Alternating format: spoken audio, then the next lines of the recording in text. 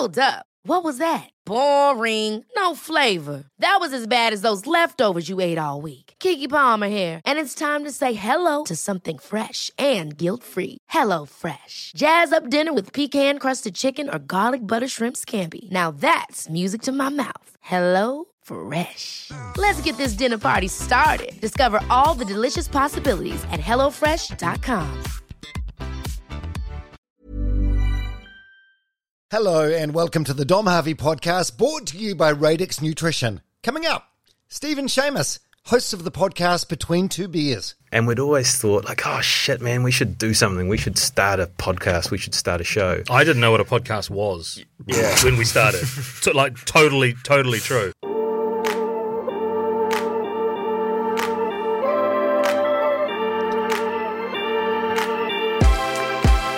Yeah, I know. Podcasters talking about podcasting on a podcast.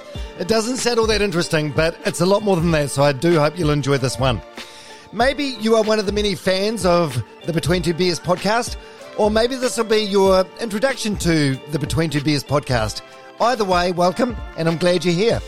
Steve Holloway and Seamus Martin are a couple of mates from Hamilton who purchased a cheap microphone and started a podcast years ago, pre-COVID, long before podcasts were the shiny object they are today.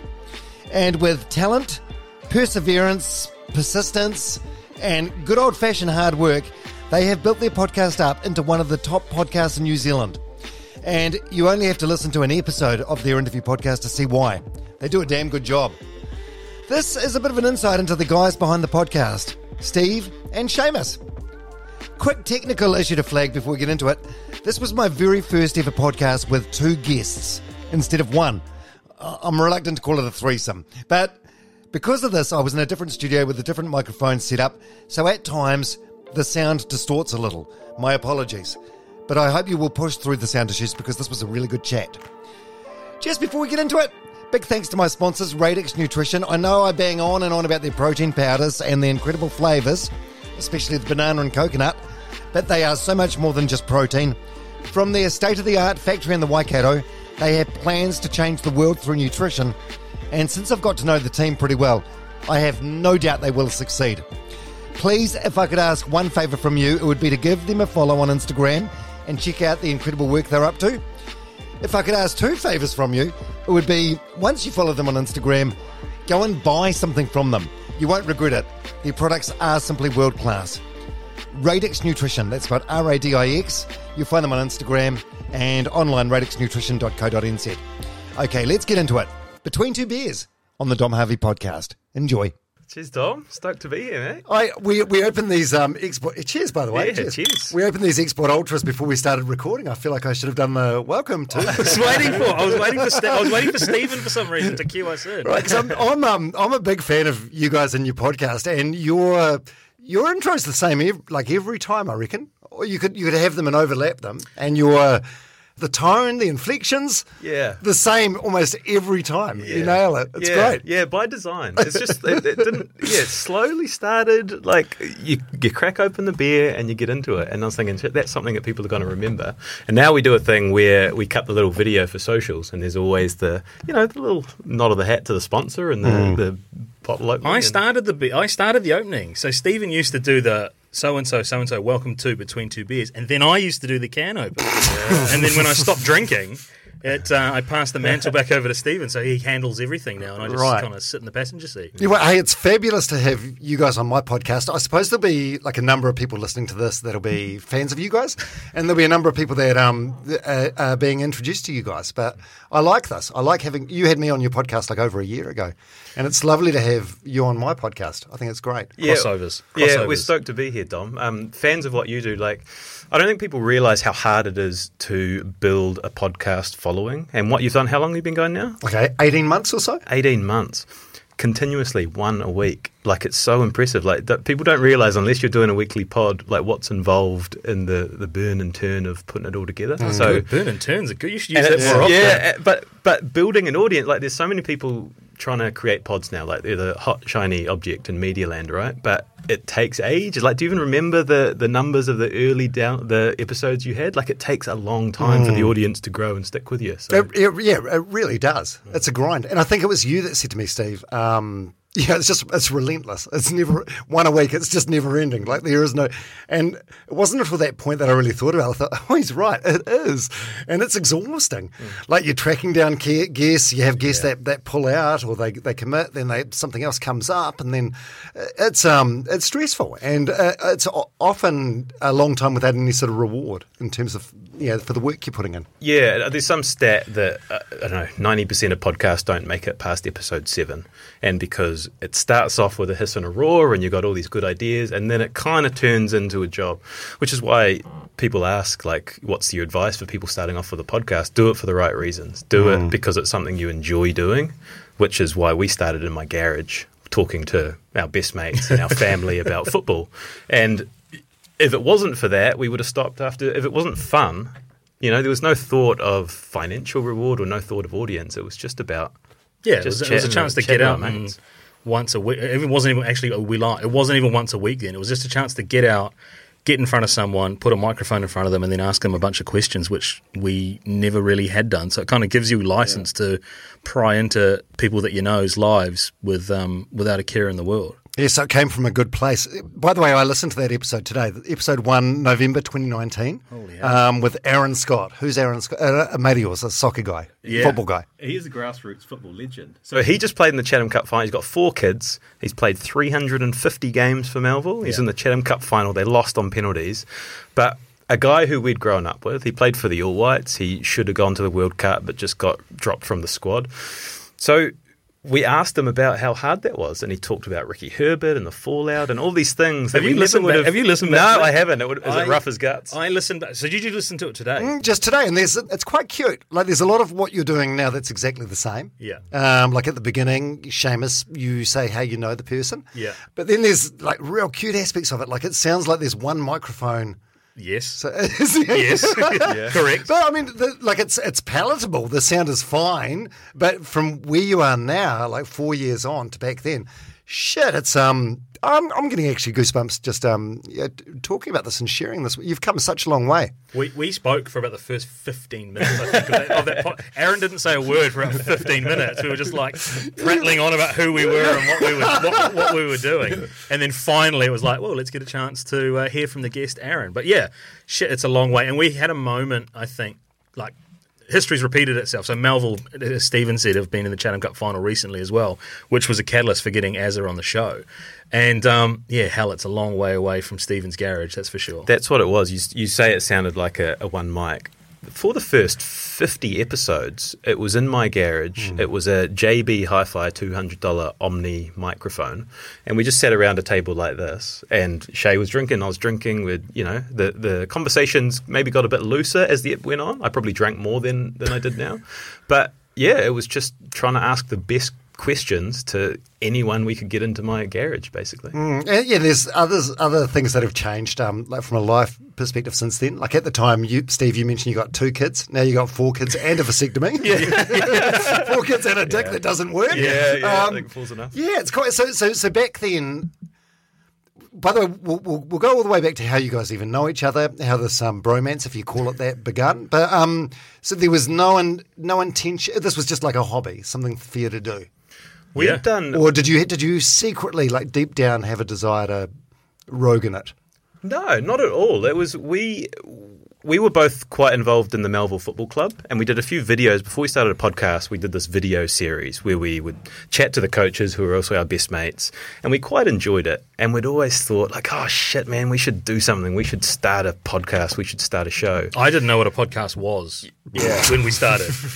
Totally true. And it wasn't until I bought the microphone. $220 was a lot of money back then, probably still is now, but I was like, oh, fuck it, I've bought the microphone. We're going to do it. And then I was like, right, Aaron, come across to our house on Thursday night. No expectation of anything. It was literally just like, see what happens. It didn't even go out on Spotify or Apple Podcasts. It was just uploaded to SoundCloud, I think, at the time. Not even on YouTube, just SoundCloud, I think. And we just sort of sent the link around. Yeah, and maybe YouTube actually without the video. Anyway, just total amateur operation. But there was enough. There was, I don't know, 50 people listened to it maybe. In the who were they? Just friends? football How did community. you market it? Just on your social media accounts? Yeah, can't even Facebook. remember. Just put it on our Word of mouth. Facebook page, and Yes. because Aaron's quite a known person in Hamilton football circles, like he's quite a big deal in it for a small group of people. So our friends listened to it and got some good feedback. So episode 2 was Paul Nixon, who was my former school teacher and coached me when I was growing up, and this was kind of so Paul had 4 kids and his wife passed away, and I invited him to my wedding. He didn't turn up. He got the day wrong. He got the day wrong. He turned up the day after. But I knew him really well. But there were topics like that, and it's kind of been a theme. When you put a microphone in front of someone, it gives you permission to ask questions that you probably wouldn't otherwise. And I remember talking to him about that, what it was like raising 4 kids after his wife died of cancer. And I was like, shit, they're onto something here. Like, it's just real conversations, real deep, meaningful conversations. And yeah. It was like we started. I think, Stephen, you sent me a link to what's old mate's name? Tools of Titans. Oh, Tim Ferriss. Tim Ferriss, and it was like a section of a podcast of his which spoke about asking good questions. So I think initially it was like we'd each come up with 10 questions, and that was kind of it. And we just rocked it from there. And it was a kind of it had a cult following within like Northern League football circles, and then it kind of grew to New Zealand football circles, and then it kind of gathered momentum. And I don't even remember, our first non-football guest was Chris Ratu, I think, who was, again, 1 degree of separation, columnist at the Herald. The journalist. Who worked with Stephen. So it was really just who do we know and who would be interested to come in. And that was the kind of the length of it. Right. So when did you start to think, okay, we could probably scale up here and do something good? I think it was Eric Murray. We made a trip to Eric Murray's house. So up until then, we had been a football show and we were nobody. But Eric Murray, and I always think of these guys who opened their door to us when there was nothing for them to gain. There was no platform for them. He said, come over to my house in Cambridge, bring some beers and we'll have a yarn. And we went over there with a dozen beers. I think he drank about 10 of them. And in the first 15 minutes as well, he was hoovering. Yeah. He's a big boy though. So he was up for it. He was up for the chat. Big dick energy was a term coined for Eric Murray. Like, that guy has just the most like upbeat, full on energy. And it was an awesome episode. And I was like, holy shit, if we can get one of our greatest ever Olympians to open up like that transcends football and sport. That's going to appeal to everyone. And it got a bit wider reach than normal. Got some good, like, Twitter was quite big for us back then. I think like Guy Havelt or someone like that shared it on Twitter, and like that was a big moment for us because, he had thousands of followers, and it's just really slow, small little gains. But mostly it just put fuel in our tank. We're like, fuck, that was fun. Like, who's next? And then lockdown helped us as well, because no one was able to go anywhere. People were sitting around. We invested in StreamYard technology, which was kind of like Zoom on steroids. So it kind of kept a solid base. So we were able to keep ticking over while everyone was sitting around. And I guess that was good in terms of like just honing. There's that whole 10,000 hours rule, right? So it's just like just aggregating kind of our skill as we grew and grew and grew. And just got better and better at it. And then that consistency element came in eventually, I think, in year 2. Yeah, I credit lockdown to our growth, because when you're building a podcast, it's really hard to get high-profile guests, especially when you're starting out. Well, harder now because there's so many podcasts. At that point, there weren't quite so many, but with lockdown, people had nowhere to go. Like, no one had an excuse to be out anywhere. And Aaron, I have to talk to someone. We knew they had to be home. And so it was just a matter of just finding a night where they didn't have anything else to do. Have a couple of beers and we'll ask you good questions about your life. And we ticked off. Like, we were pretty prolific across that period. Yeah. Like, one a week, and slowly you build a template to go to guests and say, oh, we just had John Kerwin on. We had Laura McGoldrick on. Would you consider coming on? And then it sort of snowballs, and like you probably experience same sort of thing. People are like, well, if it's good enough for Sir Ashley Bloomfield, then I will definitely come on. That sort of thing. You find that happen. It's almost like a dick swinging thing in a way. Yeah. When did you guys start to become like consistent? Because if you go back on Spotify, like to the very early episodes, it's like there'll be one and then maybe a month without another one. Yeah. So episode 50 was Ryan Nelson. So when you are a football podcast, there is no better guest than Ryan Nelson. Yeah. He is the Everest. We've just done Chris Wood, who would be a close second, I think. K2. But Ryan Nelson... Use the mountaineering term. And I remember we hit a wall. It was like, fuck, we've just clocked football. Where do we go from here? It's like, who is ever going to compare to Ryan Nelson? And I think did we have a few conversations about, like, should we continue? Yeah, I think it was around Ryan Nelson. I think the other one was the arrival of Billy, Stephen's third child. And it was kind of like, well, I'm going to have to take some time off to support Bon and look after the kids. And it was kind of like, oh, well, fuck, that's the end of that. Like, a month will turn into 6 weeks, will turn into 2 months. And what was a good kind of idea will just fade away into the distance like so many before. But for some reason, we doubled down and... Because no financial gain. 50 episodes. It's a hobby, isn't it? Not making any money, taking a lot of time. Like, we're travelling to Auckland to bring a microphone. Yeah, shout out to the patrons that jumped on. So we set up a Patreon account, and I'd kind of only ever heard it on like YouTube videos of like subscribers can do this bits and pieces. But that sustained like our website, our StreamYard, like just kind of the little bits and pieces so that we were hand to mouth almost. But we were investing our own money into kind of making it work. Like Stephen said, driving around the place, just enjoying other people's company. But yeah, when your wife is looking after 2 young kids when you're off driving to South Auckland to talk to Kevin Fallon, she's like, really? Like, what are we doing here, guys? Yeah, well, I mean, at that point, it's basically going out for 9 holes of golf, isn't it? It's the Patreon thing. Like, have you got all right money out of that over the years? I've been reluctant to go with a pay sort of model because I just feel like Kiwis aren't into it. Yeah, look, we haven't put that much effort into it. It's like people set up a Patreon and they give special things to people that sign up. Yeah. And we never, for whatever reason, we were just like, look, if you'd like to support the show, that would be awesome. But we're not going to do anything extra. And so it's been pretty consistent. It's a small amount. It's like $400 a month. But not many have cancelled. Like, they're the OGs. Yeah. They're the ones that stuck with us from the early days from football, and they're kind of just still there. That's cool. And it's like, as Seamus says, it keeps the lights on. Yeah. Generally speaking, the only cancellations are just when credit cards expire. And people have forgotten that they were members, and it just doesn't renew. And they're kind of like, hey, do you still listen to the podcast? Yeah, of course I do. Or when people do one of those yearly checks, like, what is this? Amazon Prime? I haven't watched that in months. Cost a cup of coffee. Bullshit. It's way more. Okay, so let's go all the way back. So how do you guys know each other? Steve, you were a real good soccer player, right? At a regional level. Yep. Is that fair to say? Yep. I think that's not really. Fair. and you're a journalist, and Seamus, you're like a sports administrator? Yeah. So we go back to high school. We go back to Hamilton Boys High. You're the same age. No.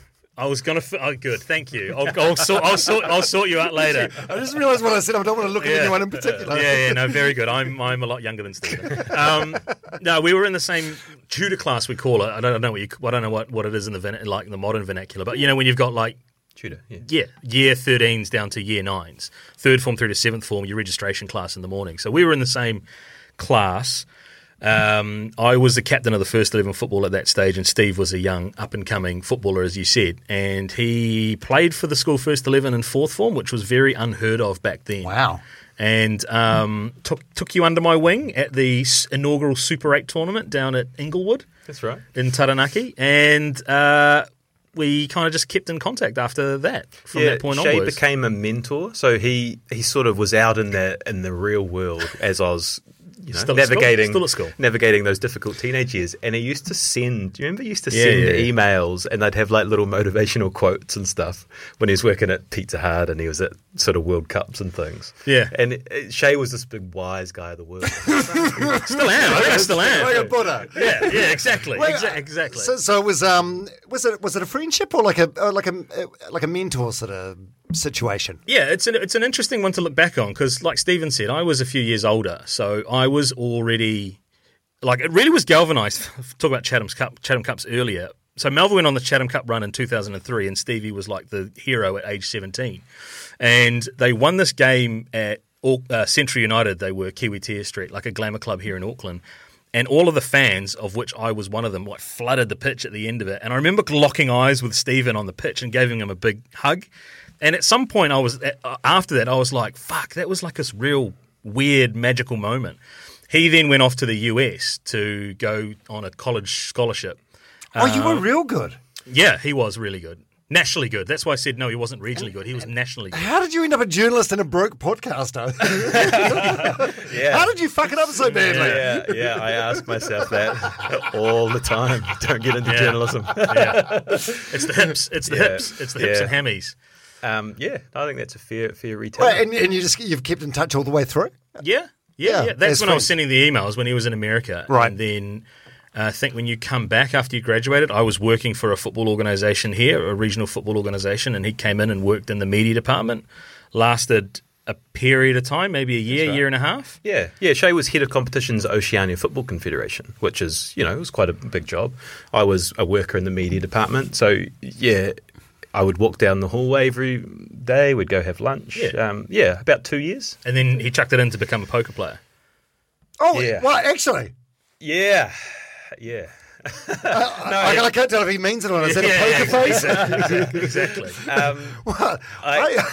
Is this right? This feels very Forrest Gumpy. There's lots of strands. No, I left the OFC job to chase a professional dream. So I wanted to be a professional footballer. Oh, yes. Yeah. And I went across to Australia and I had a contract which didn't work out. And I ended up back at my parents' house in Hamilton. And so I was 23, 24.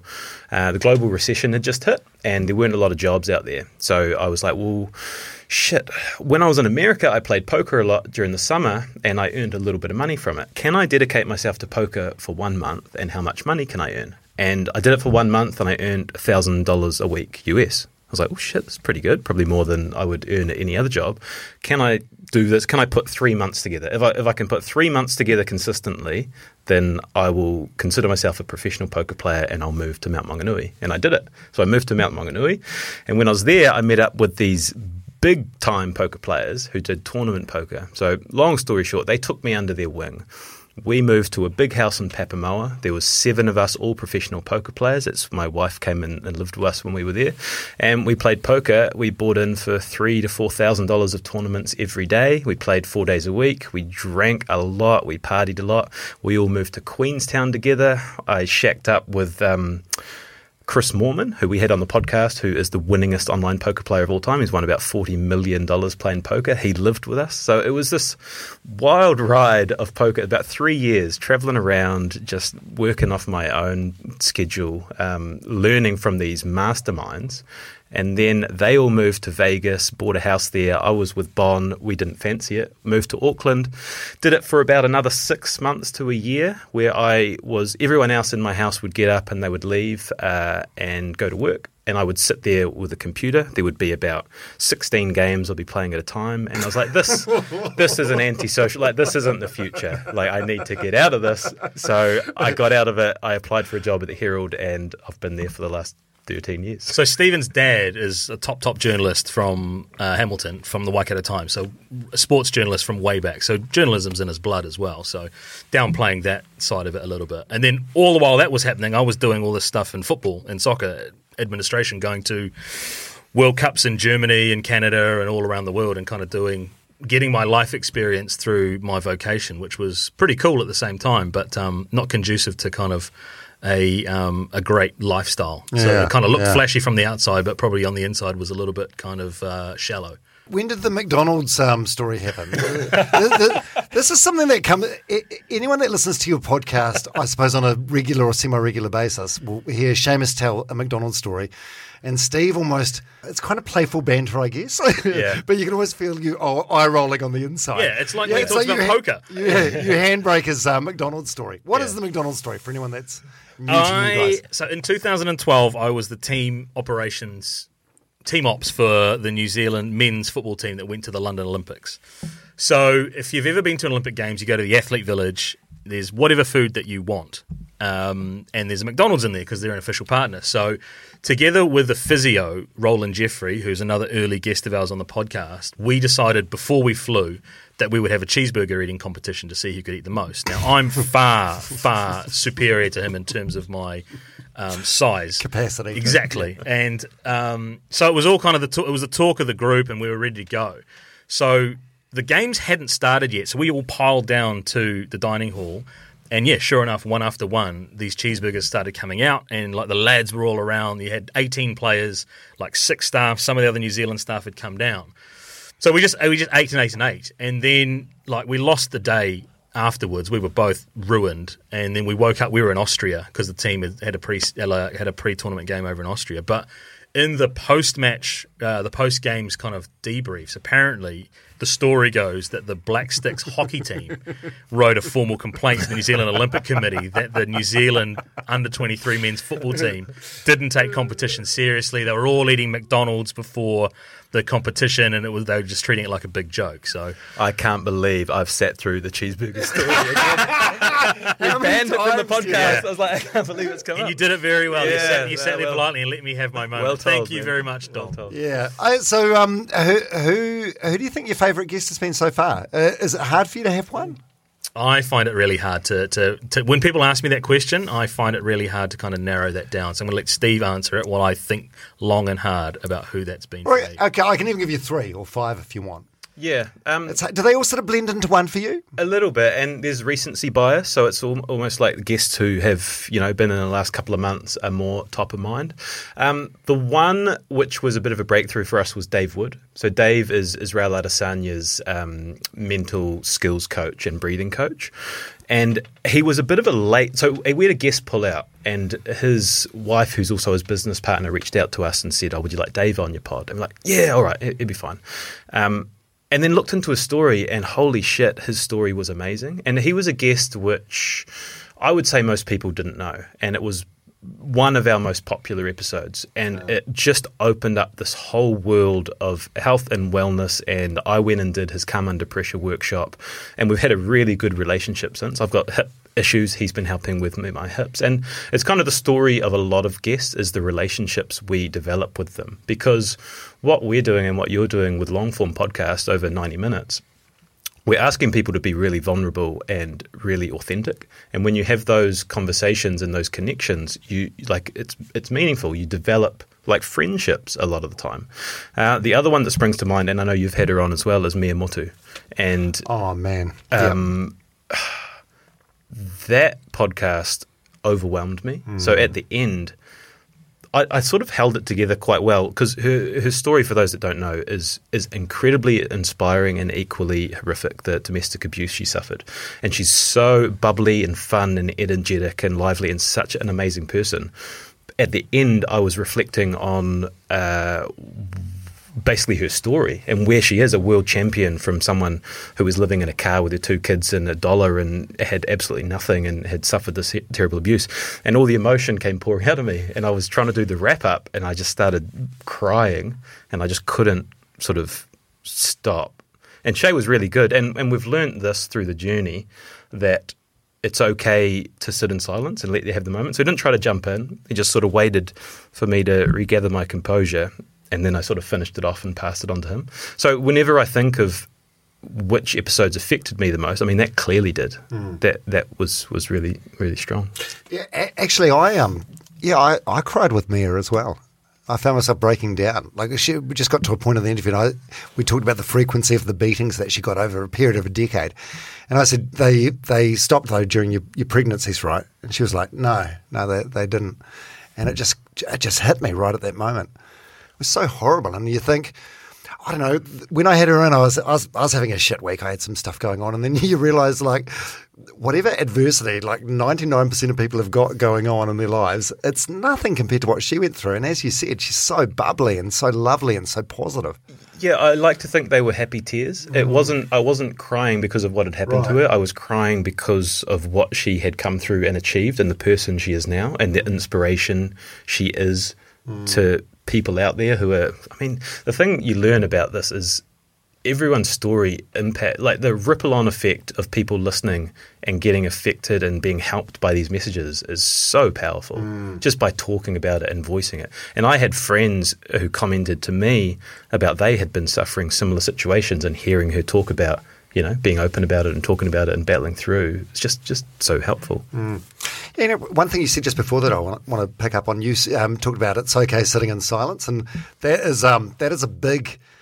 God, there's so many things that you guys do in your podcast that I've sort of borrowed, I guess, or stolen, plagiarised. We stole from someone else. Yeah. We stole from Tim Ferriss. Plagiarised. Because of my commercial radio background, there's this natural sort of tendency that's inbuilt in me to jump in and not be able to sit in any silence. And I'm trying to unlearn that. And I've got a lot from you guys. Even stealing every time I say the line, talk about this in as much or as little detail as what you want.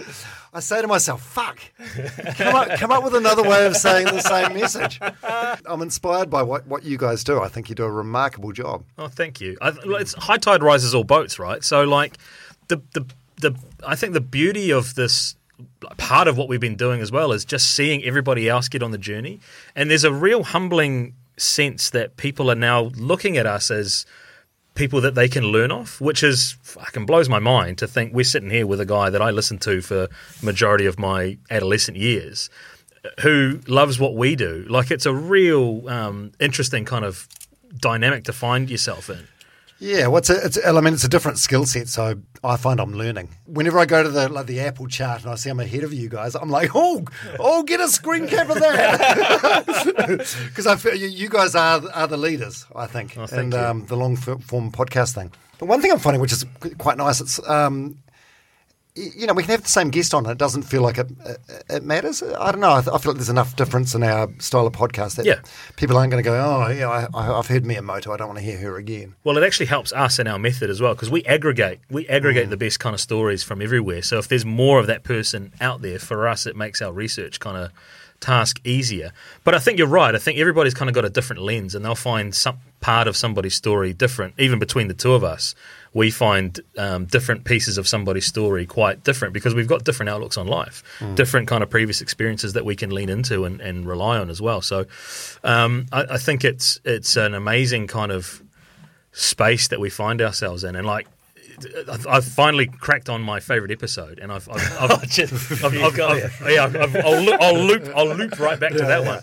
But it's kind of that idea or that notion of kind of challenging perceptions, and it was Grant Fox, and it was Foxy when, like, growing up, I saw him as this kind of austere guy that played for the ABs and was kind of much maligned, and then he transitioned into being a coach and a selector, and he kind of had this media persona. But then when he came into the episode with us, and he spoke so emotionally, I think about his work with Big Brother and his friendship with the late Sir Martin Crowe. Yeah. He welled up and started crying. Yeah, and I think it's a weird moment there when you've got three men sitting in a conversation that are just very comfortable in each other's emotions and letting somebody go in their emotion. Whereas, I don't know, like kind of you're brought up of a certain generation that men don't cry and you've got to hold everything in and be stoic and be this person. But no, that's one of the great things I think about the platform in general, not just what we do, but what a whole lot of podcasters do, is that they're bringing these conversations, these topics to light and normalizing the conversation around them as well.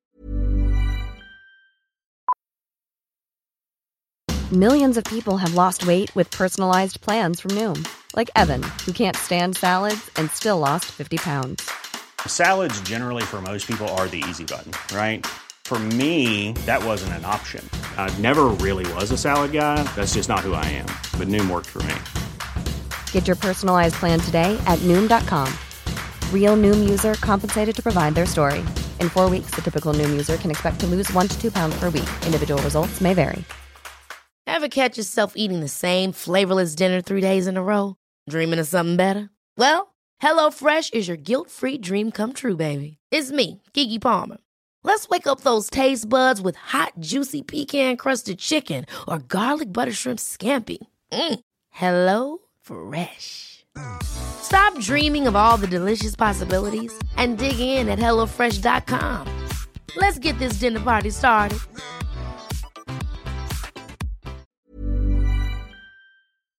How are you guys with like vulnerability yourself and being like in terms of walls and stuff? Like, have you always been good, Steve, or do you find like being married and being a dad of 4 now, it's like with each birth the wall comes down a little bit? Yeah, it really does. I think when we started, I would have been quite stoic and afraid to show emotion, and things just get me now, which.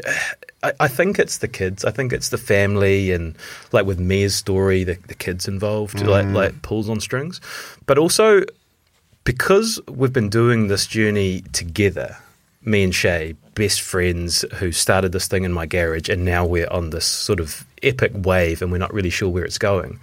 There are moments where we reflect on, difficult times for us, which get me as well. And there'll be time like... What do you mean? Have you got an example? Guy and Espina came on our show, and really weird dynamic because our show is Between Two Beers and it's sponsored by Export Gold.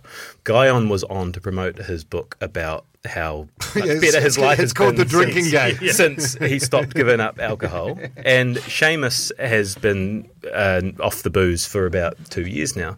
And towards the second half of the episode, Shay started sort of talking about his experience with booze.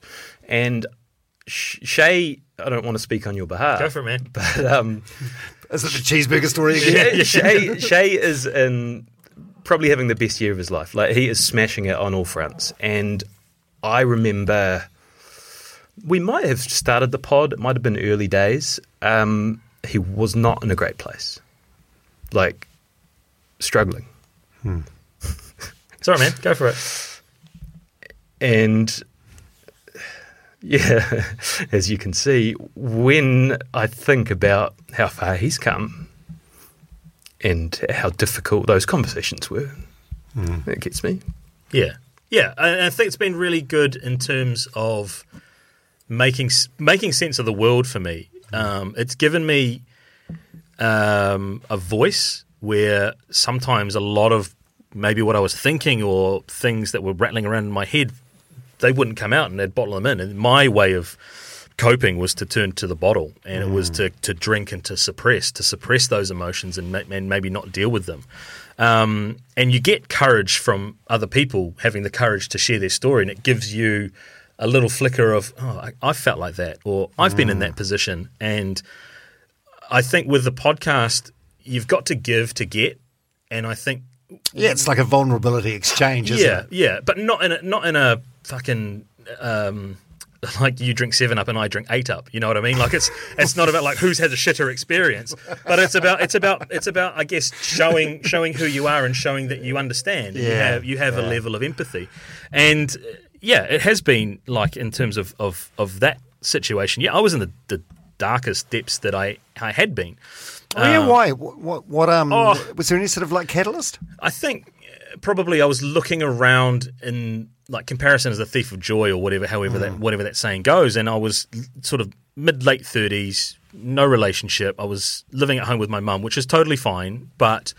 You're Duncan Garner, if you're listening to this, it's all good. But, like, life is a shared experience as well. So, I'd love my mum dearly, and I love spending time with her, but there is an element of joy that was probably missing. So while I was able to do some cool things and travel around and have exciting experiences, you want to share those with people, right? You want to share that aren't just your family. So there was probably a little bit of sadness and probably a little bit of avoidance in that kind of time of my life. And they were probably all coming home to roost. I was feeling a bit sorry for myself being, like I said, that age, no house, no kind of assets, not that they'd be all and end all, but in my mind, it was where it was. So it was, a little bit of courage, and I'd like to say a little bit of nous or a sense from Stephen that something was up. And then we had a really, challenging conversation at a cafe with another one of our good friends, a good supporter of the podcast, Gav Douglas, around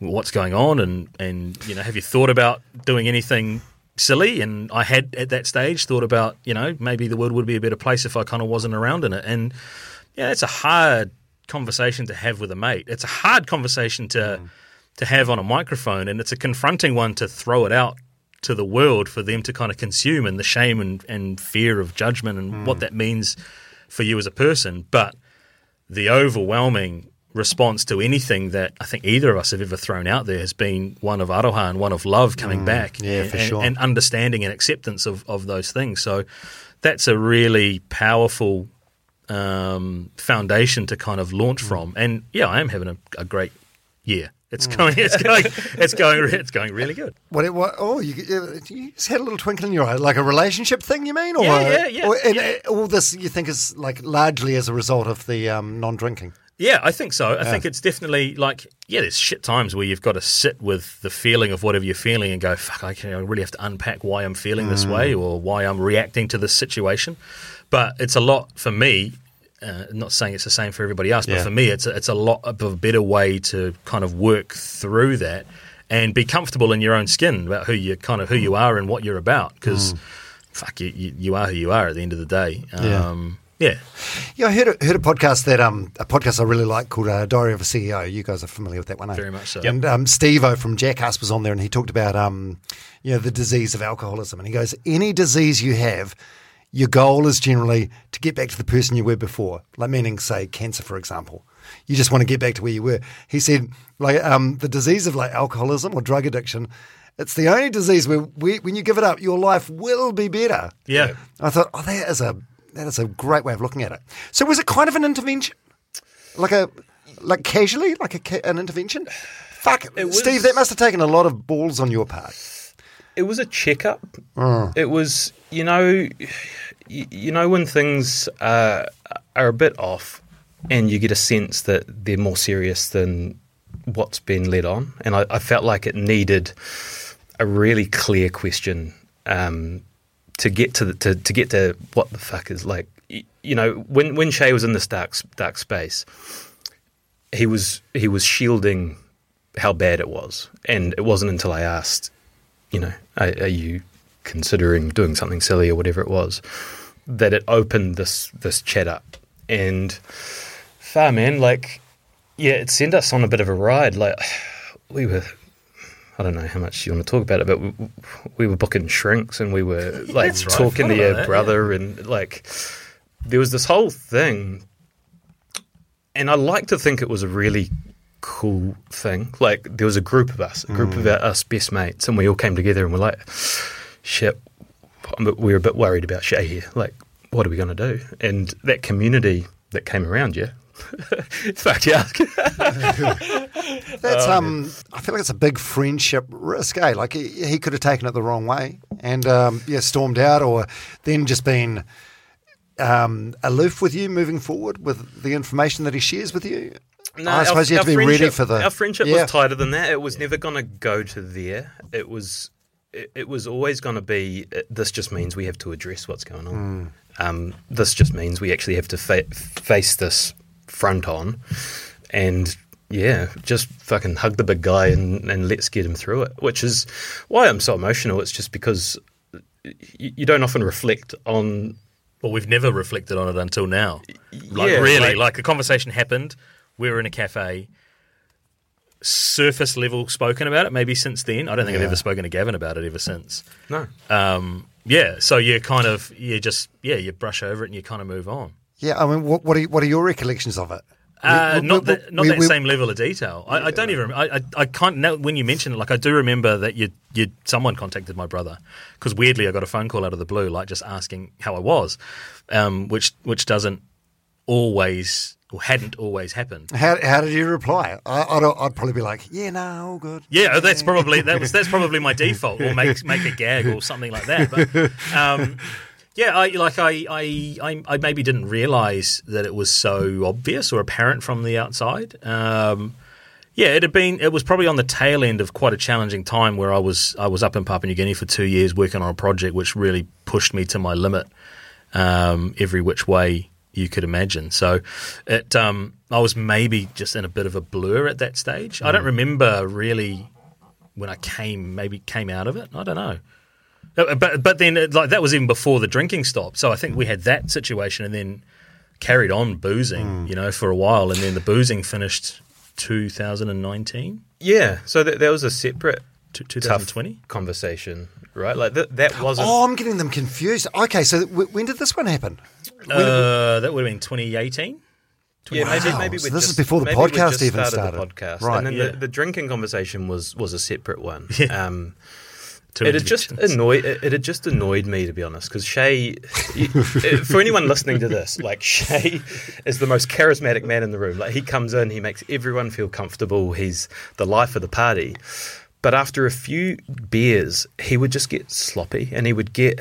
I wouldn't like hanging out with him after he'd maybe one beer, fine, 2 beers, okay, and after that, I was just like, mate, I actually don't like hanging out with you when you've been drinking because What do you mean? What do you mean sloppy? Like a spit talker? Pesty, just pesty and just like I'm very clever, like very witty and very clever. Like Very humble too. very good level of gags, but then like a really seedy undertone to the gag. But it was yeah. I could recognise that behaviour and it was just picking up the pieces the next morning as well and being like, fuck, it was like a broken record conversation of like, I'm here again, but it was conversations were often in my kind of own head, and I do remember vividly that first instance, that first flare-up where he was having a pop at me and I didn't like it. And I think I didn't like it because I knew it was... No one's going to like it, are they? No, but I think also it ate away because I knew he was right and it was like, fuck. I remember saying like, you're just not... This is like a fucking weird therapy session. It's great. I appreciate it. You're not living up to your potential. Like you've got so much potential. Like you're starting to fulfill your potential. But back then... You're in some fucking shitty job and you're pissed up. And I was like, man, you've got so much to give. Fucking cut the booze out. Like, let's get this train back on the tracks. Shit, that's nice. I think that's the greatest gift you can give someone as a friend, eh? Like, have the courage to have that conversation. It'd be much easier just to bite your tongue and not have it. But I had bit my tongue for a long time, and I think that was the culmination. Like, his tongue was raw. I was saying, man. I don't think Booze agrees with me. Thameth, you need to stop drinking. But it's a weird relationship with booze because for so long we had also championed it. Like we used to go to these Labour weekend tournaments where Shay would be doing 16 funnels on the sideline and we'd all be chanting, Seamus. Like he was the hero because he could sink so much piss. So it's kind of like... Yeah, and that gives you this weird gratification kind of cycle as well. Well, it's a badge of honour. Yeah, it was a thing. And, Shay, he can hold his piss. Yeah. Insert name here, he can hold his piss. It was, and probably still is, I guess, a badge of honour. I don't know. I feel like the conversation's changed, but then I'm old as shit now. So if I go out and say I don't want to drink, I don't have anyone calling me a pussy. Yeah. It's an age thing. Yeah, that was mid-20s, late 20s. Like you can't be doing that when you're... I still could. Frank the Tank. Just not the same doing a Powerade out of a shoe, is it? That's really, really special. But I think it's definitely I think it's an example as well for friendships that we can have that level of directness and honesty in conversation, and it's probably been honed in this kind of environment where we do have license to ask challenging questions to people. And then to take that out of this environment into kind of everyday life is a skill as well. Yeah. I'd agree. I've been doing it a lot shorter time than what you guys have. But one thing I've realised is that everyone's got shit going on. Yeah, absolutely everyone. And when you realise that, it's actually quite comforting. It's like, okay, I'm not special. I'm not alone. It's just everyone's got shit going on, even people that you wouldn't even expect. Yeah, absolutely. And which I think that's cool. It's a broken record as well. But if by listening or comparing yourself, if there is one person out there, it's a fucking cliche, it winds me up. But if there is one person out there that takes some solace and can avoid the feelings that you felt yourself in that moment, then that's fucking worth it. Yeah. That's worth the embarrassment or kind of the discomfort of being in that space or having that conversation or facing up to that reality. Really is. Yeah. And how's your mental health now? You good? Yeah, I'm really good. Yeah, I am really good. It's I really enjoy the ability to do what we do, and why I find it quite hard to nail down like a favorite episode is because when I listen back to everything that we do, like from Welcome to Between Two Beers to the outros that I tend to throw together. That's not a dig at you. Yeah, I don't. But like they're just packed with little nuggets of wisdom, and they're amazing gifts that we've been privy to that they do all blend into one, but I always find there's some little piece that I can pull from whoever we've spoken to that I can adapt and relate to whatever I'm going through or feeling or make sense of at that moment. It's fucking awesome. So yeah, really good headspace right here, right now. Well, that's brilliant, because being in that space where you're like, wow, do I want to live anymore? It's like it's not a great place to be, is it? No, it's not nice. No, it's horrendous. Well, and I don't think anyone actually really wants to die. They just want the pain to stop. Yeah. But I suppose that's the thing. You can stop. Actually, I don't think the pain actually stops though. So it gets transferred around to other people around you. Yeah, totally. When you're in that space where you'd rather sleep than leave the house for the day, that's not a great kind of place to be. But there are people in there, and anyone that is in that space that might be listening to this at the moment, man, just reach out, talk to someone. Give those thoughts some air, because the worst place they can kind of reside and stay is in your own head. Yeah. And what about you, Steve? How's your mental health been? Yeah, good. I suppose the reason I asked this is I know you've been into like cold showers and Wim Hof stuff. But I don't know. For me personally, I'm probably projecting here. Yeah, I found that something incredibly useful for my mental health, and other people that I've met that have done like Wim Hof stuff and cold showers, same sort of thing. It's like they're looking for a solution or something to make them feel mentally better. Yeah, I went through a phase I'm 38 now, maybe in my early 30s, through experimentation, and I was trying all these different things and life hacks and seeing what really connected with me. And I got really into the Wim Hof method, which is the breathing and the cold showers. Yeah. I love the breathing. And in our early episodes, I talked about it a lot, like how good it was. And I always thought that would be something I would always do. But I don't do that anymore, but I still do the cold showers. I still do the cold immersion is the one that stood the test of time. So for the last 3 years, maybe 4 years, I've had a cold shower every morning, every night. And there's all sorts of sort of scientific benefits that go along with it. But for me... You've never had a hot shower in 4 years? No, I have had a hot shower. It's the psychological win. You know, when you get in that shower, you're going to have a shower regardless. The easy thing to do is to turn it warm. The hard thing to do is to turn it cold. So if you turn it cold and you conquer that challenge, you get your day off. That'll be the hardest thing. Like middle of winter, having a cold shower at 5 a.m, that will be the hardest thing you do for the whole day. If you can get a little win under your belt early doors, like you just feel $1 million. It's just like a kickstarter to the day. Yeah. And I've found that you talk about mental health. The thing that I have learned is that the hardest things to do are the ones that make me feel the best. And there's a few things, and there's like fasting. I do long fasts. I'll eat with the kids at 5 o'clock will be my first meal of the day. It's cold showers. It's swimming, which I wasn't able to run anymore after like running being a big part of my life, and I hated swimming, and I dreaded the thought of getting in the pool. Then I got swimming lessons as an adult man, and now I swim, and it's something I hated and I really disliked for a long time, weeks and weeks and weeks, and now I love it. So it's these things which are difficult to start with that you overcome, and then I'm not going to say I love a cold shower, but I love the feeling I love the feeling afterwards. Yeah, I get that. I fully agree.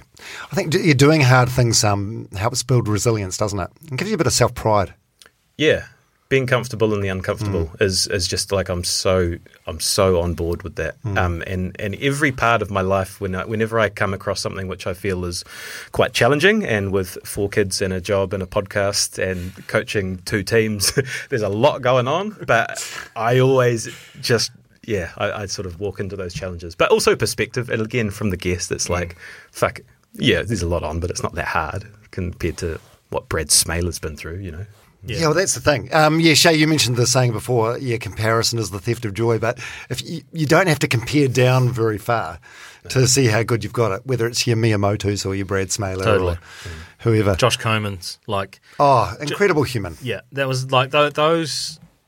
And I think to your point before about we've had similar guests on, I don't think any amount of retelling of Josh's story in particular will ever do it justice. I think it's a story that a lot of people need to listen to not in terms of what he's had to go through, but in terms of the outlook that he has on life. Like that's been like we spoke before about, where are you at and is this the best year? Like I think just my outlook and my perspective of life has changed through the interactions that we've had with people, not only on the podcast, but people who listen to the podcast, who take the time out to, reply and provide feedback.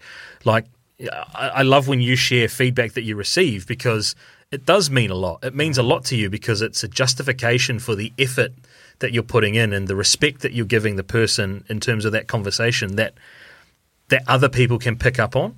What was the one you had you shared about someone considering taking their life and then listening to an episode? Oh, my God. Oh, yeah, that was remarkable. An email I got a couple of weeks ago from a lady that said she was, thinking about taking her own life, and a friend came. By the way, the appalling advice from the friend. The friend was like, listen, just listen to this podcast, listen to a few episodes of this. No, don't do that. In future, there's a few steps you should do before that. Give it a number for Lifeline or whatever. Yeah. But it's touching. Yeah, the conversations that I'm having, which I guess there's parallels between the three of us and what we do. Feedback like that is so meaningful, eh? Totally. It's really cool. Yeah. And I can't speak on behalf of you guys, but it gets me through those dry spells where there's, no sponsorship money in sight, and you're like, what the fuck am I doing? How long do I do this before I go and get a real job again? Yeah. It's a really weird place, the podcast scene in New Zealand. And you're right. You get fueled by feedback and little dribs, and someone might sort of come up to you in the street and say, I love the podcast. Like, that is kind of for a long time, that is all we had to get going. But it feels like there's a wave building. It feels like I don't know. Anyone in the media now has a podcast, right? Tova's got one, Duncan Garner's got one, all the big stars. It's kind of like this wave is rising together, and the outlook seems pretty bright. Well, it makes sense that it's the future of media. I say to people, it's like radio's like free-to-air TV, podcast is like, Neon or Netflix or whatever. It's like radio on demand. It is. It makes perfect sense. And it's people are making a choice to listen and making a choice to spend that amount of time, the most precious resource, to listen to what you are doing. So it's incredibly valuable as well. Yeah, and those connections. Those connections, they're remarkable. Like a radio interview feels like a transactional sort of performance in a way. It's like 4 minutes, 5 minutes. Yeah. As a host, you want to ask some funny questions and hopefully get some funny, snappy answers, and then you're out. It's just so transactional. Yeah. Then they're off to the studio next door. So in the space of an hour, they'll do like 10 interviews, and it's meaningless. Yeah. And Steve, you and I had this chat shortly after I started last year, and Eric Murray messaged me after our one and said, "Oh, that was really good. Let's catch up next time without the microphones and just have the chat." Which is really cool. Someone asked us a while back. Actually, it's a question we get quite a lot. Is how often do you socialise with guests? And it got us thinking about the relationships we've had with people since they've been on the show. And I was like, shit, we went out for dinner with Brodie Kane, where we hung out with Mike Minogue quite a bit. I play golf with Marcus Daniel. Dom's been to your house? Dom's been to my house. And you're like, shit. You think about the network that you're developing and the community you're building. And I said this on one of our Ambassador podcasts, but after a certain age, it actually gets quite hard to make friends. Like it does. It's weird. It's like, you want to hang out? What do you mean? School, no problem. But you get to a certain point, it's like, well, it's kind of hard to invest the time to get to really know someone, to put the groundwork in to develop friendships. But we've found the shortcut for it, because we'll get you in for 90 minutes and we will cover all of the highs and lows of your life. We'll be vulnerable. You'll be authentic with us. And like I said, we connect that connection, and we know the people so well, because it's not only the episode we're producing, we have also listened to probably 4 or 5 different podcasts I've done with different people. So we know so much more about them than actually goes out to air. And when someone puts the spotlight on you for 90 minutes and they ask really good questions and they're empathetically listening to the answers and they're there with you on your journey, like it's just a shortcut to absolute connection. So it's really cool. It's almost like we make a new friend every week. Yeah, it is. That's exactly what it's like.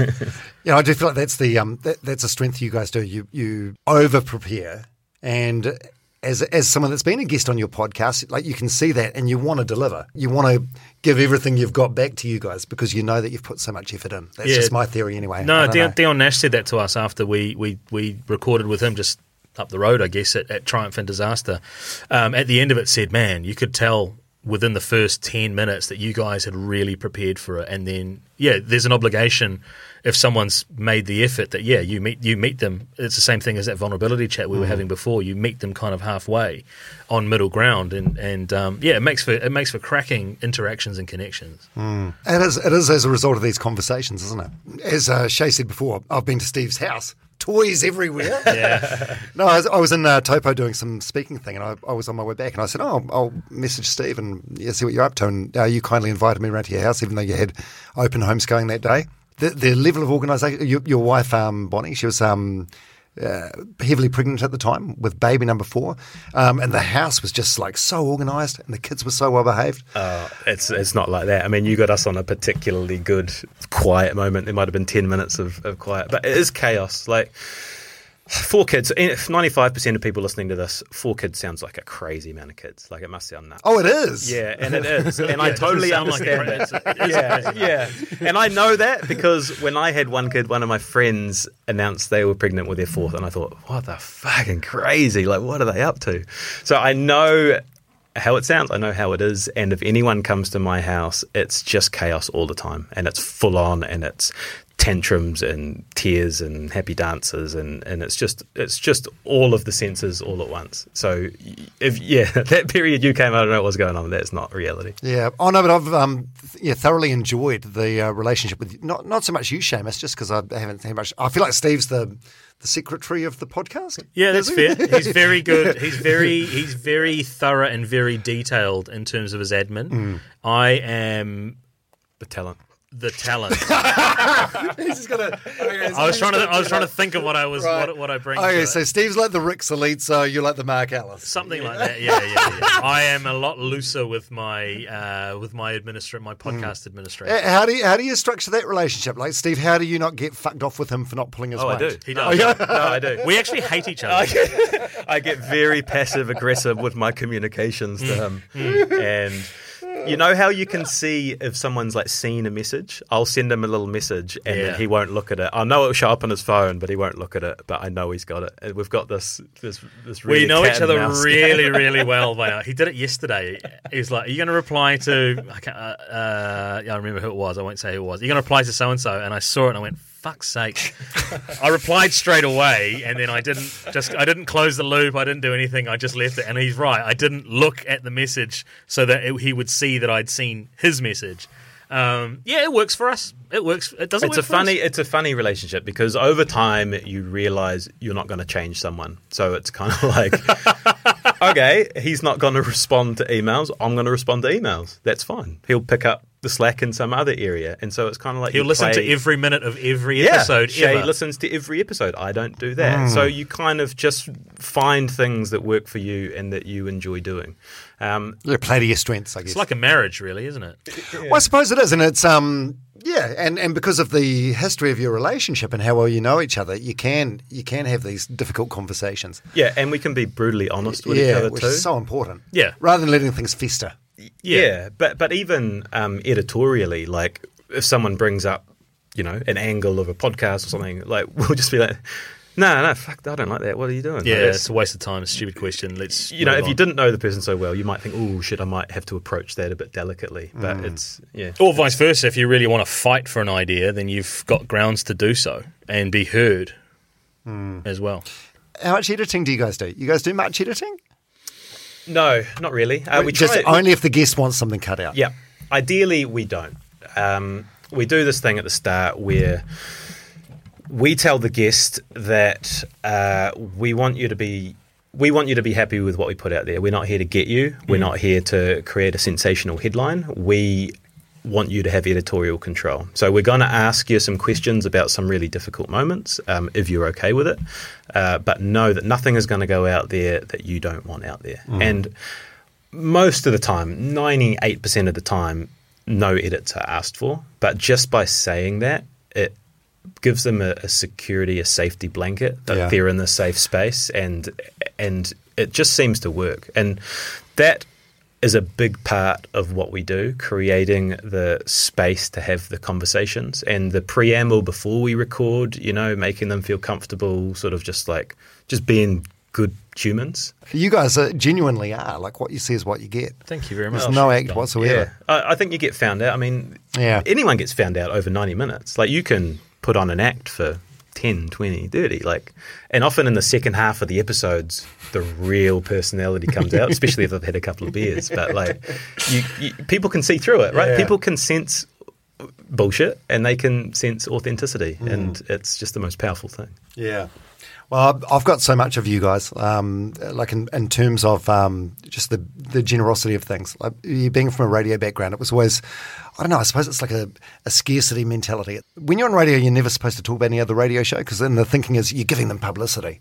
As if someone's going to be listening going, all these other buttons on the radio there. What are they? Oh, I must, it's like it's a really weird mentality. But I'm finding the podcast thing, and you guys. I mean, you put me into the same social media person as you guys, and Steve, you sent early on my podcast days. You sent me a link to a Diary of a CEO episode where Stephen Bartlett talks about how he grew his podcast, and it's made me a more generous person as well. Oh, awesome! It's I think it's just every now and then I go back and I have one of those moments. I'll be like, those motherfuckers, they got Mark Ellis. Yeah. And then I pull my head in and think that's the wrong attitude. You've got to be happy for these guys. Yeah, well, it helps everyone, right? Like the more podcasts that are doing well and bringing in big numbers creates more interest in advertisers and sponsors, and hopefully this thing can kick up a gear and we can all leave our jobs. Yeah, but you are nice guys and you deserve all the success you get. But you are both still working full-time jobs.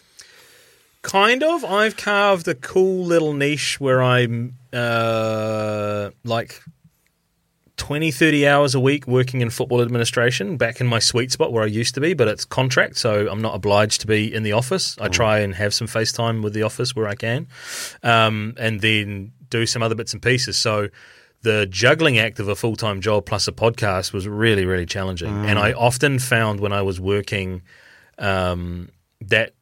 working that job, when you would excuse yourself or get time away to go and do a podcast, man, my attention would never fully be on it because I'd be thinking, shit, like, what's happening with my phone? What am I required to do in my job that's paying my bills? Like, where's the slippage? What am I going to have to make up?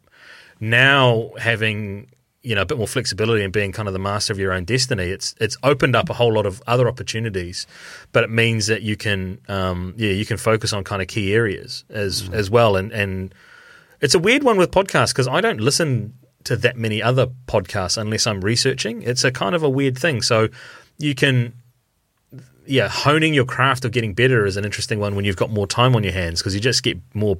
I think you just get better by doing more. Do you listen back to your work and like self-critique? I should do more of it. I used to do a lot in the early days, and it helped pick up. When I don't know if you happened to you when you were starting, when someone's telling a story and would be like, like encouraging, like verbally encouraging them that you're into it, and then you'd listen back to Annette. You're like, oh, shut the fuck up! Holy shit! Like you just ruined a story by continuing. I've caught myself doing it recently, like falling back into it of like for encouragement and being like, shut the fuck, just shut up. But there's lots of little things like that where. And I go back, it just annoys me and just turns a phrase and just like I can be so critical of my performance. Yeah, I'm the same. And which is why I should still listen back, but where's the time in the day? But I know we could always be improving, but I feel like by fixing a lot of those really rookie mistakes early doors made a big difference. I find my biggest work on, I think, is I fucking waffle copter before I get to a question.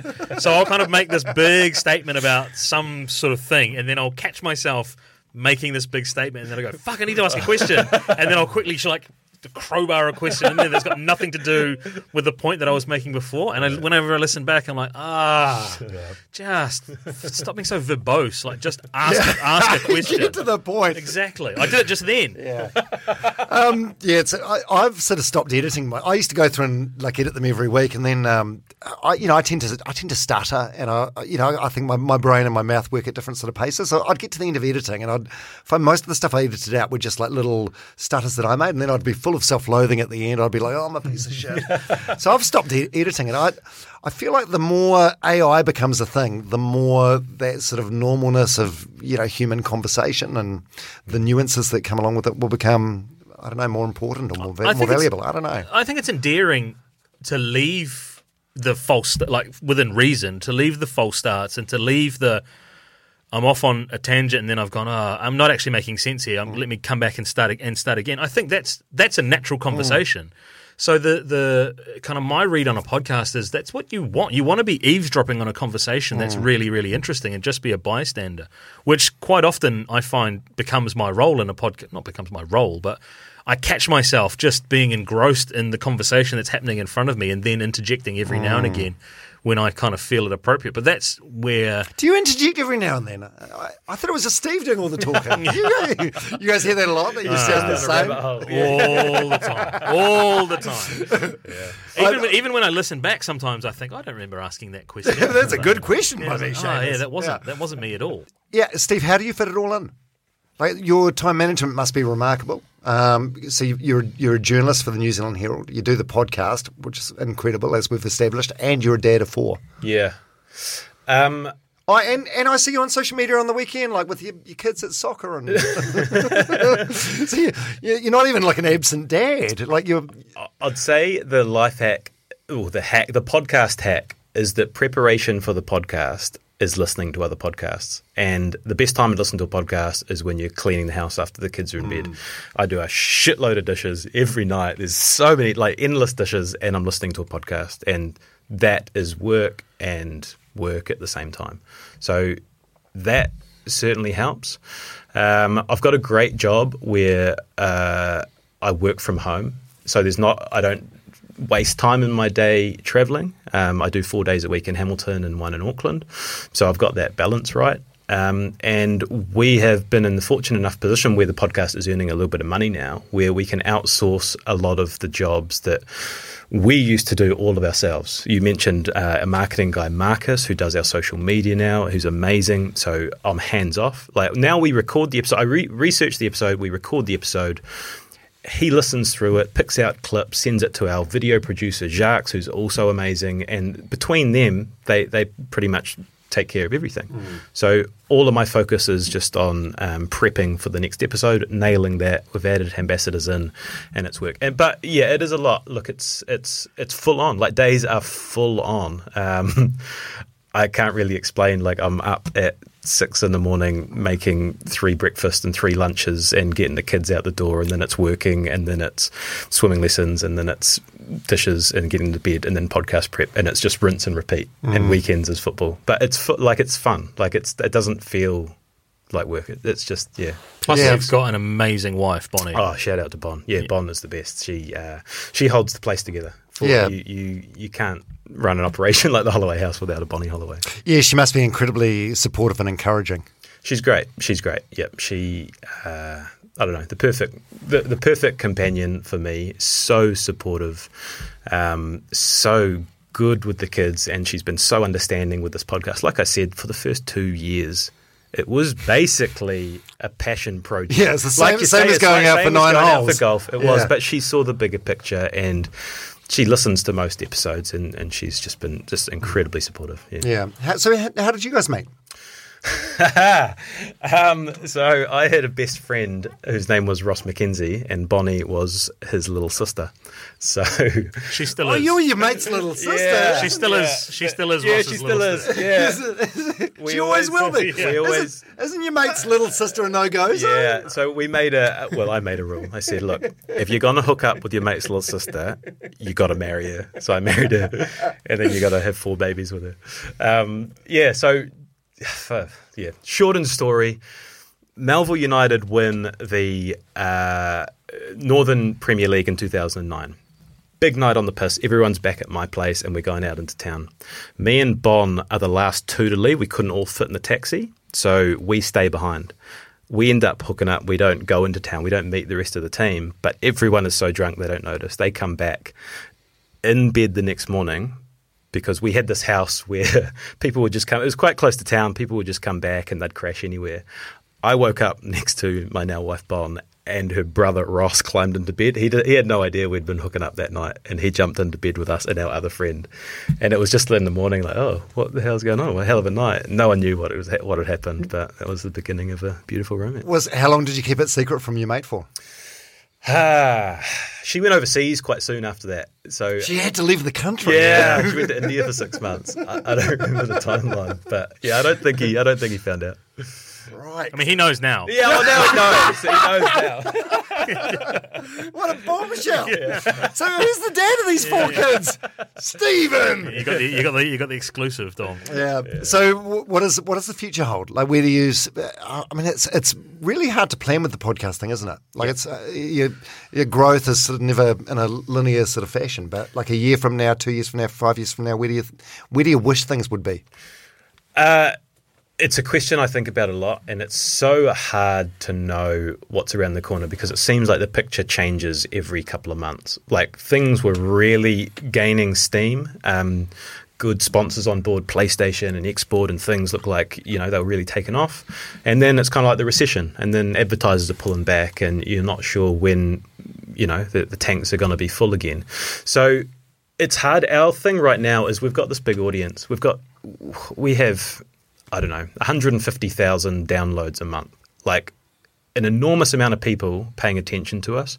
So we're trying to figure out what to do with that. And there is the traditional advertising and sponsorship, which is working really well. But we've got a few business ideas. We're not quite ready to announce them yet. But we sort of want to push people in a direction which is going to be mutually beneficial to us and the audience. So we think by creating a couple of different income streams along with the podcast, that might help us just become a business. Because at the moment, we are a business. We've got an accountant and a marketer and a video producer, and it's weird to think of how far this thing has come in 4 years, and it's only really the last 18 months where it's like, okay, this could be long-term career. Like, this could be this could be the next 20 years if we play it right.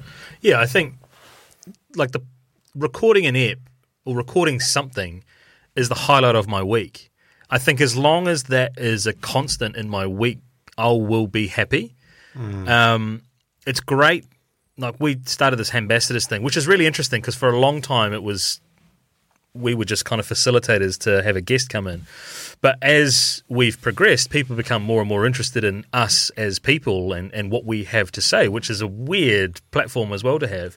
So, looking at different ways to kind of keep that going so that you get to do the fun things and you get to do the parts that you really enjoy is really important. And how do you scale it and how do you make it work?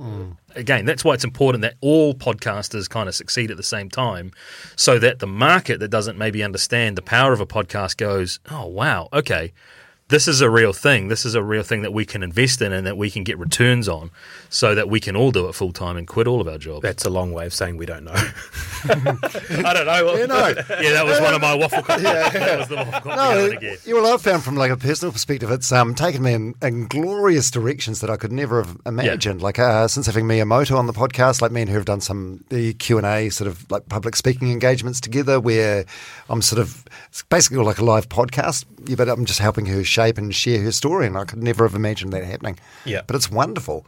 Yeah. And the excitement's wonderful, but there is also that element of terror. It's like, okay, where is this going? When is it going to start to pay the bills? Yeah. But yes, Steve, you more than anyone with your understanding wife, it must be like, okay, all right, mate. There's opportunities to take some pretty big risks, but we've just bought a new house, and with 4 kids in a new house, like I'm fairly risk averse at this point. So I don't know. We'll just keep going as we are and see what opportunities pop up, I guess. Yeah, and we're recording this in Auckland. You guys travel from Hamilton to do these things. Yep. Most of them in Auckland studio. Yeah, pretty much all of them now. Yeah. The video aspect has become really important to us. So we did some in a Hamilton studio, but there was no cameras and setup. We've found that, by clipping out the best bits, and you do the same thing, just the organic reach, especially on TikTok, goes crazy. Some viral clips will have over 1 million views, and it's just the way that sort of grows. It's like the growth model is so good with what we do, with long-form interviews with a diverse range of people, because if you do it well, it will sprinkle through their community and people will listen to it and then think, shit, that was brilliant. And they'll look through your catalogue and think, oh, so-and-so is interesting, but we've done 140 guests. Surely they will find someone else there that they would like to hear an interview of. You nail the second one, hopefully you've got a listener for life. So we really are enjoying at the moment just trying to think of new diverse areas. I've seen you doing the same thing, Uncle Tix, that sort of social media. his huge TikTok following, Instagram following. It's I don't know. It's a journey. Yeah, it's frustrating because I know the way I consume podcasts personally. Like I'll say Dax Shepard, Armchair Expert. I'll scroll through, find a name that I'm interested in, and then listen. And now I see people doing the same thing with me and probably yours. And you're like, no, they're all good. Yeah. They're all good. They're hidden gems. People you don't know of. They're good. Give it a go. Yeah. But it's exciting. And it's exciting to be on this path with you guys.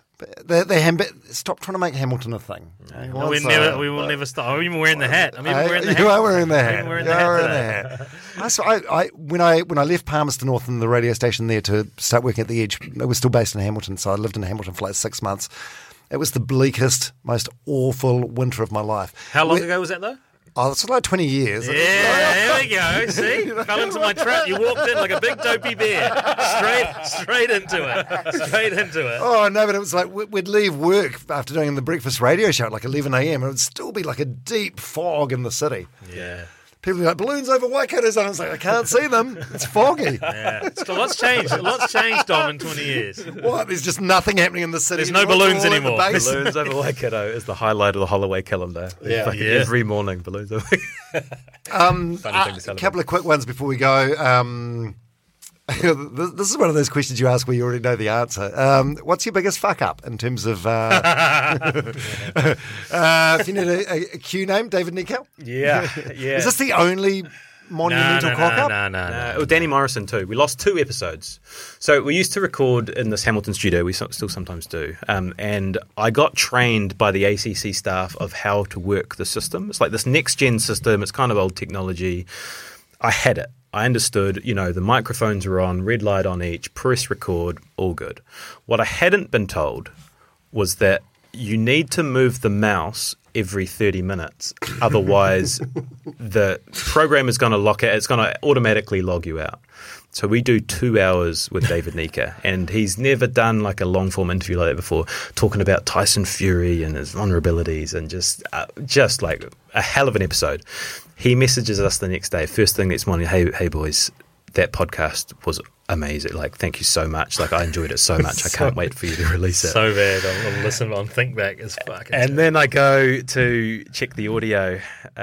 We checked it that night. Yeah, that's right. We checked it that night. I knew that night. That night was a disaster. That night. And realised that we didn't catch a single second. Because it logged us out, so we lost the whole thing. We didn't even get the start. We got nothing. Not only that, but we also got locked out of the studio too. So we said goodbye, and I could see the terror. Like Stephen's logging out. I could see the terror in his eyes, and I thought, "Fuck, something's wrong here." We say goodbye to David, and then we go back to go in, and he's like, "You've got the dongle to get us back in, eh?" And I was like, no, I do not. That's right. So we're fumbling around in this office, looking in people's drawers, trying to find a way to get back into the studio.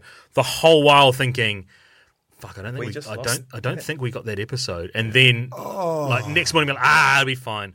It'll be saved in the system. There'll be a way to retrieve it. I thought the tech geeks would be able to save it. So, urgent calls. It'll be in the system. Someone can save it. There should be a way, and there wasn't a way. So anyway, David messaged me, and I had to reply, "I'm so sorry." I felt sick. How long did I feel sick? 4 days of just feeling like absolute shit.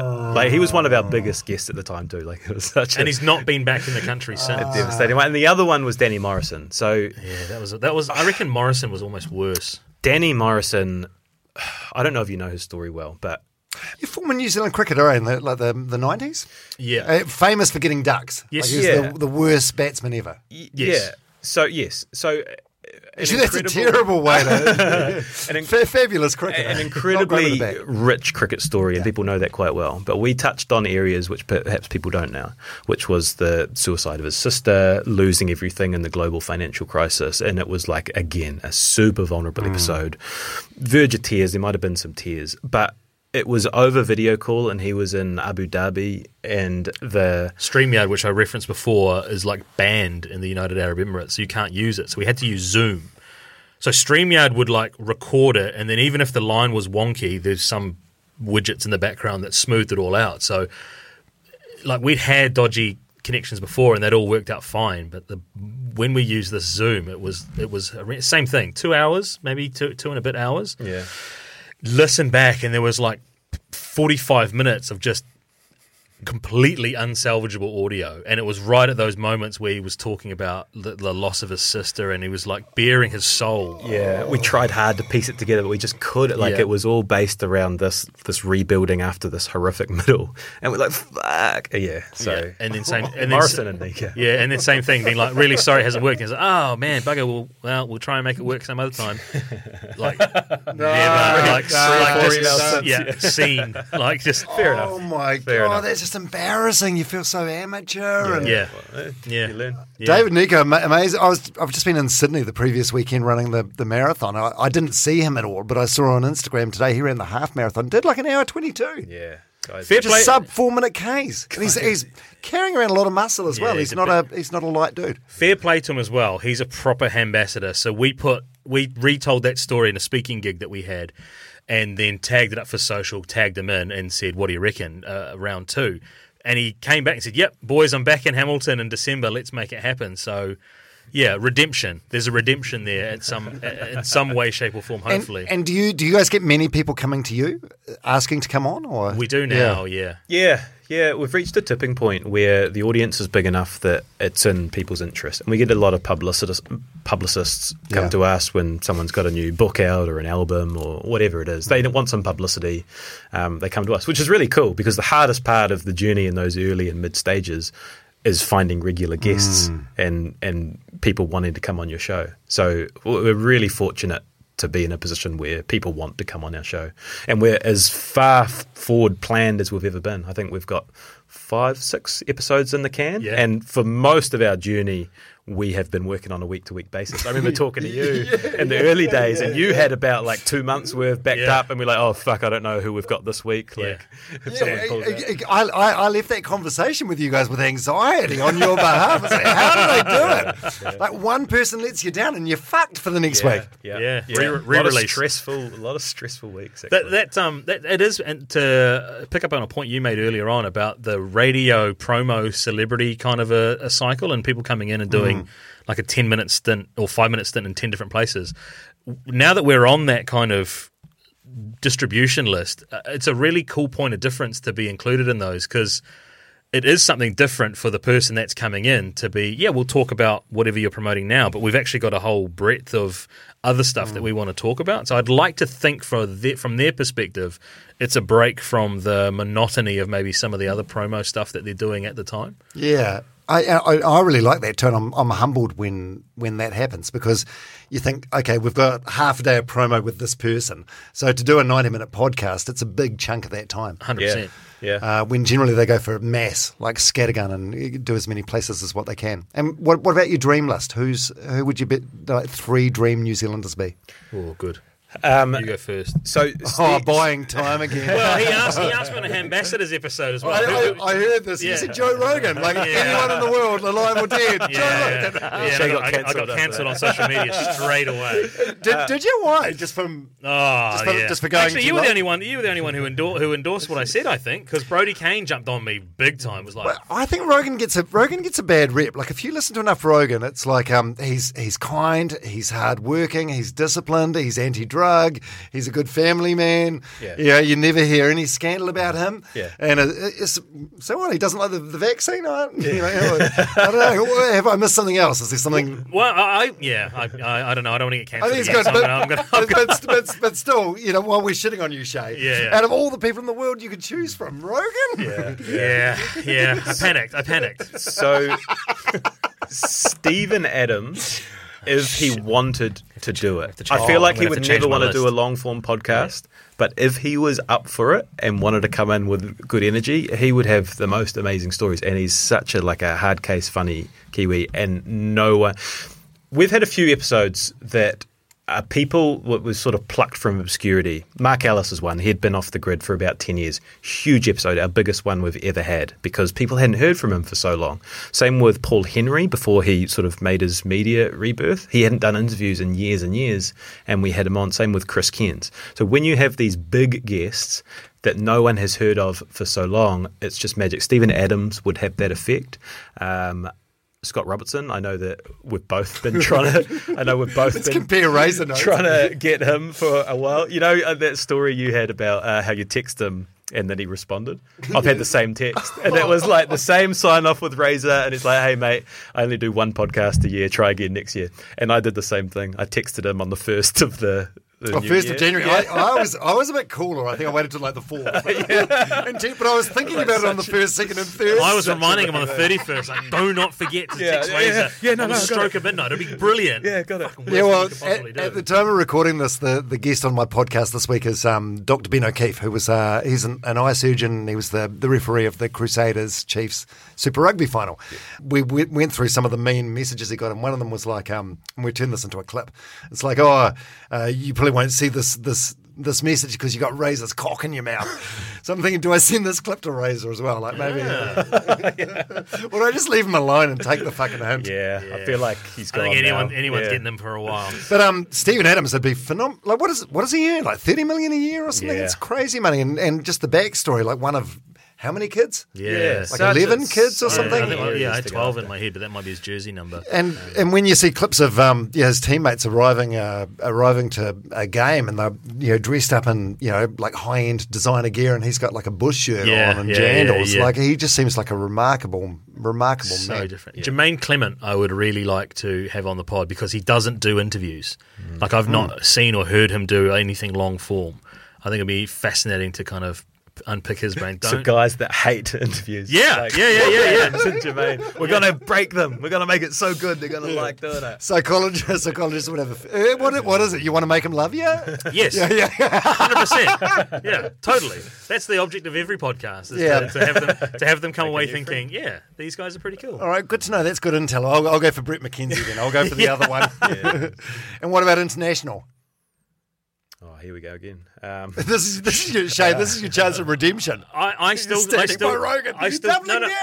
stand by Graham Norton. Oh, okay. I still stand by Graham Norton. I think I would be fascinated by what hasn't made the show, or the links that he goes to, or his method to do what he does. I think actually secretly he's been like a really big influence in terms of like watching and asking questions and honing your craft. He's been that would be really fascinating for me.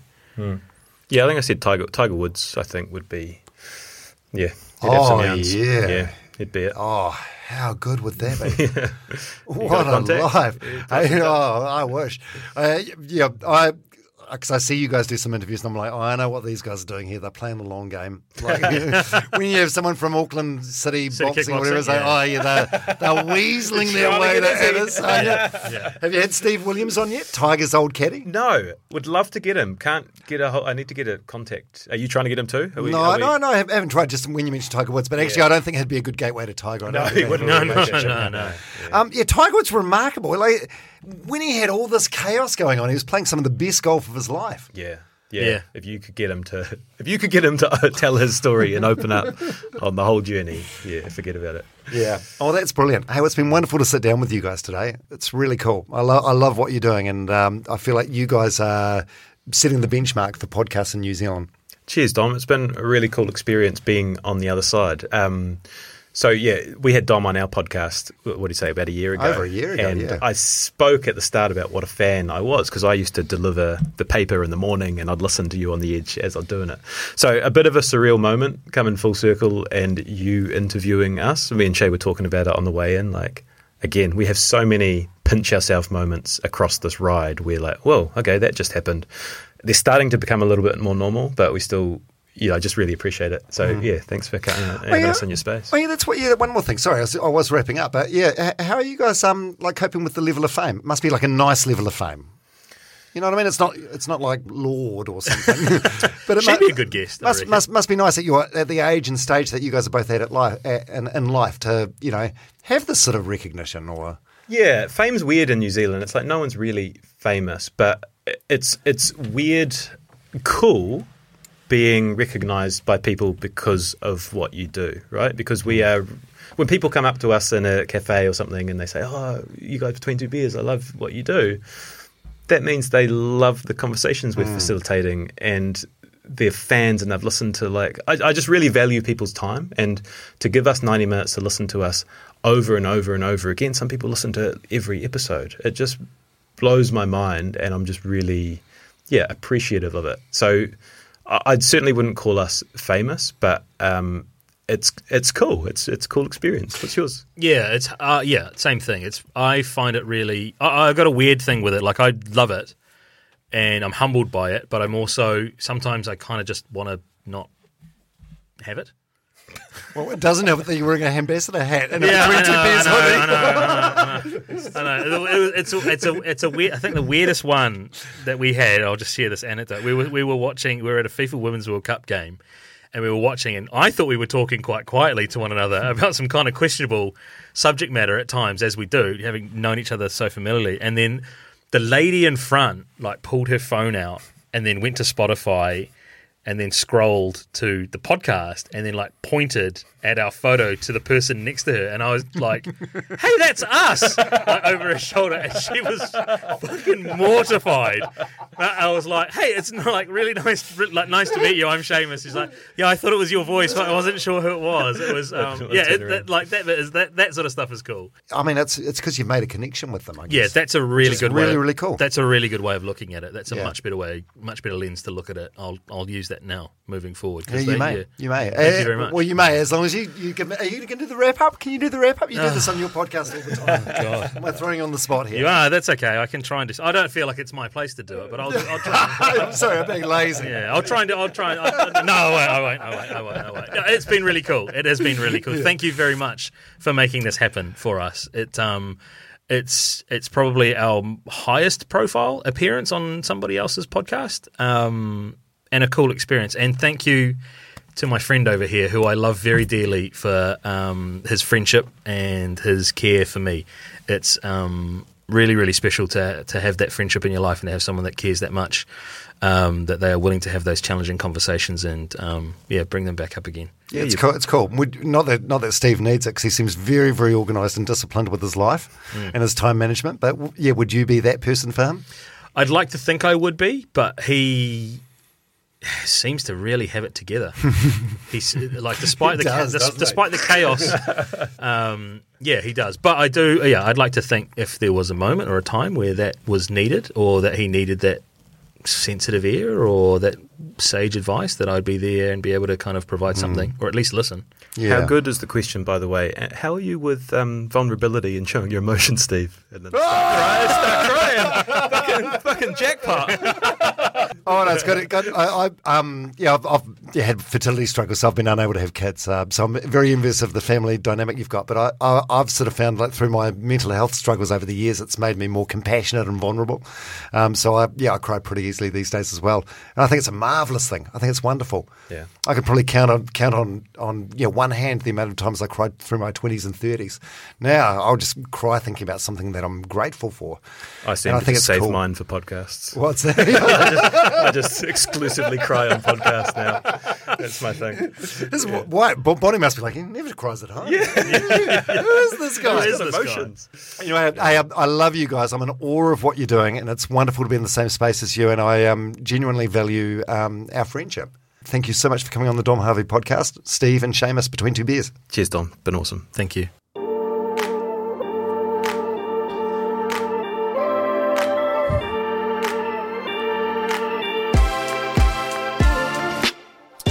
Steve and Seamus, Between Two Beers, on the Dom Harvey podcast. Again, apologies for the sound issues through that.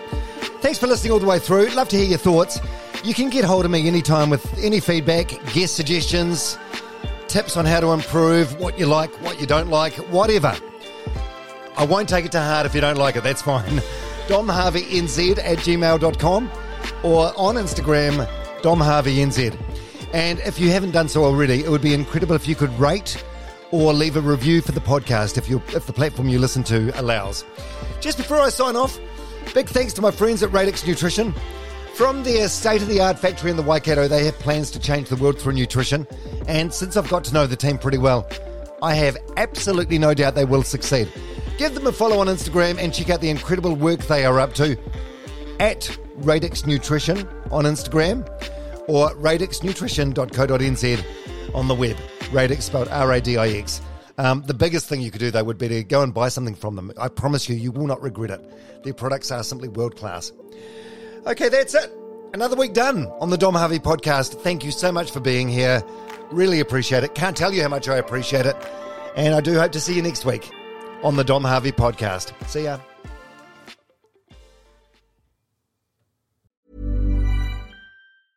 Hey, it's Paige DeSorbo from Giggly Squad. High quality fashion without the price tag. Say hello to Quince. I'm snagging high-end essentials like cozy cashmere sweaters, sleek leather jackets, fine jewelry, and so much more. With Quince being 50 to 80% less than similar brands. And they partner with factories that prioritize safe, ethical, and responsible manufacturing. I love that. Luxury quality within reach. Go to quince.com/style to get free shipping and 365-day returns on your next order. Quince.com/style. Hold up. What was that? Boring. No flavor. That was as bad as those leftovers you ate all week. Keke Palmer here, and it's time to say hello to something fresh and guilt-free. Hello Fresh. Jazz up dinner with pecan-crusted chicken or garlic butter shrimp scampi. Now that's music to my mouth. Hello Fresh. Let's get this dinner party started. Discover all the delicious possibilities at hellofresh.com. Even when we're on a budget, we still deserve nice things. Quince is a place to scoop up stunning high-end goods for 50 to 80% less than similar brands. They have buttery soft cashmere sweaters starting at $50, luxurious Italian leather bags, and so much more. Plus, Quince only works with factories that use safe, ethical, and responsible manufacturing. Get the high-end goods you'll love without the high price tag with Quince. Go to quince.com/style for free shipping and 365-day returns.